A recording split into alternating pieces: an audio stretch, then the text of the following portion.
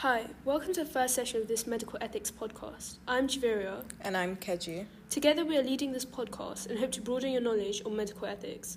So to reinforce what I previously talked about in the introductory sessions, there are 4 pillars of medical ethics. The first medical ethics pillar is autonomy, which is the ability to make decisions freely. So no patient can be forced to undergo any treatment against their will, and the doctor must always gain consent.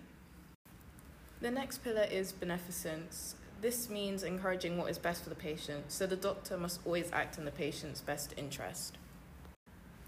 And the next medical ethics pillar is non-maleficence. The doctor must do no harm to the patient, whether it's intentional or through negligence.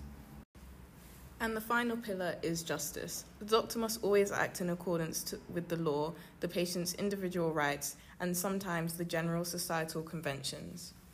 Now that Keji has summed up the 4 pillars of medical ethics, we will now move on to the session. Our first main topic that we will be talking about is ethics in clinical practice, and in specific, we will be talking about doctor-patient relationships. Doctor-patient relationships include many aspects that need to be adhered to, and these can be summed up in the acronym GATHER.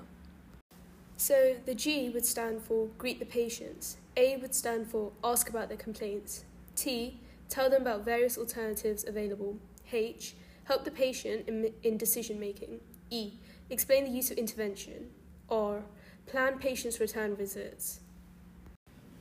An important thing to remember is that the doctor should avoid skeptical talks, false hopes, hopeless outlooks, and losing temper while communicating with patients. There are also 4 other values that must be embodied as a doctor, and these are respect, confidentiality and privacy, professional honesty, and trust. So, in terms of respect, the doctor must respect the patient regardless of the patient's attitude and background. He or she must not comment on the patient's lifestyle, culture, beliefs, race, colour, gender, etc. The next value to keep in mind is confidentiality and privacy. The doctor is responsible for keeping the patient's information confidential at all times, unless there is a serious or imminent danger in doing so. The next one is about professional honesty. This is about the doctor knowing the limits of his or her own competence and when to refer the patient to another doctor.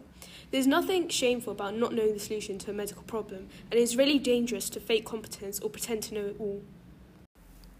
And lastly, trust. Trust is essential between the doctor and a patient.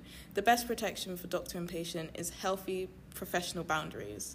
And ways of maintaining these professional boundaries include knowing only relevant personal details of a patient while taking a medical history, explaining sensitive examinations before carrying them out, providing privacy with screens for undressing, examination, draping, or dressing along with support persons, avoiding words, actions, or jokes that are sexually demeaning or embarrassing, and arranging non-urgent appointments at odd hours. There are 4 different types of relationships between a doctor and a patient. These are a paternalistic relationship, a mutuality relationship, consumerist relationship, and a default relationship.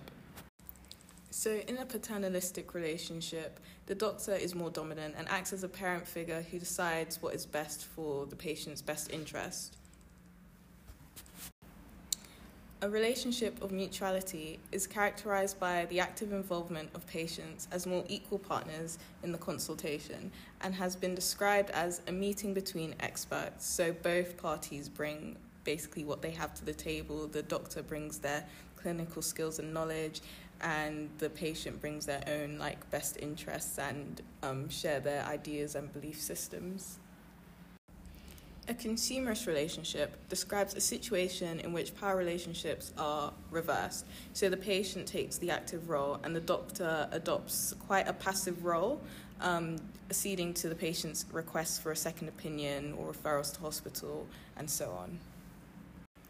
Lastly, there is a default relationship, which can occur if patients continue to adopt a passive role, even when the doctor reduces some of their control with the consultation, therefore lacking sufficient direction. This can arise if patients are not aware of the alternatives to a passive patient role or are timid in adopting a more participative relationship. That's all for today. We hope you have learned about the role of a doctor when communicating with a patient and the important values they need to show when doing so. Thank you for listening. Thank you for listening.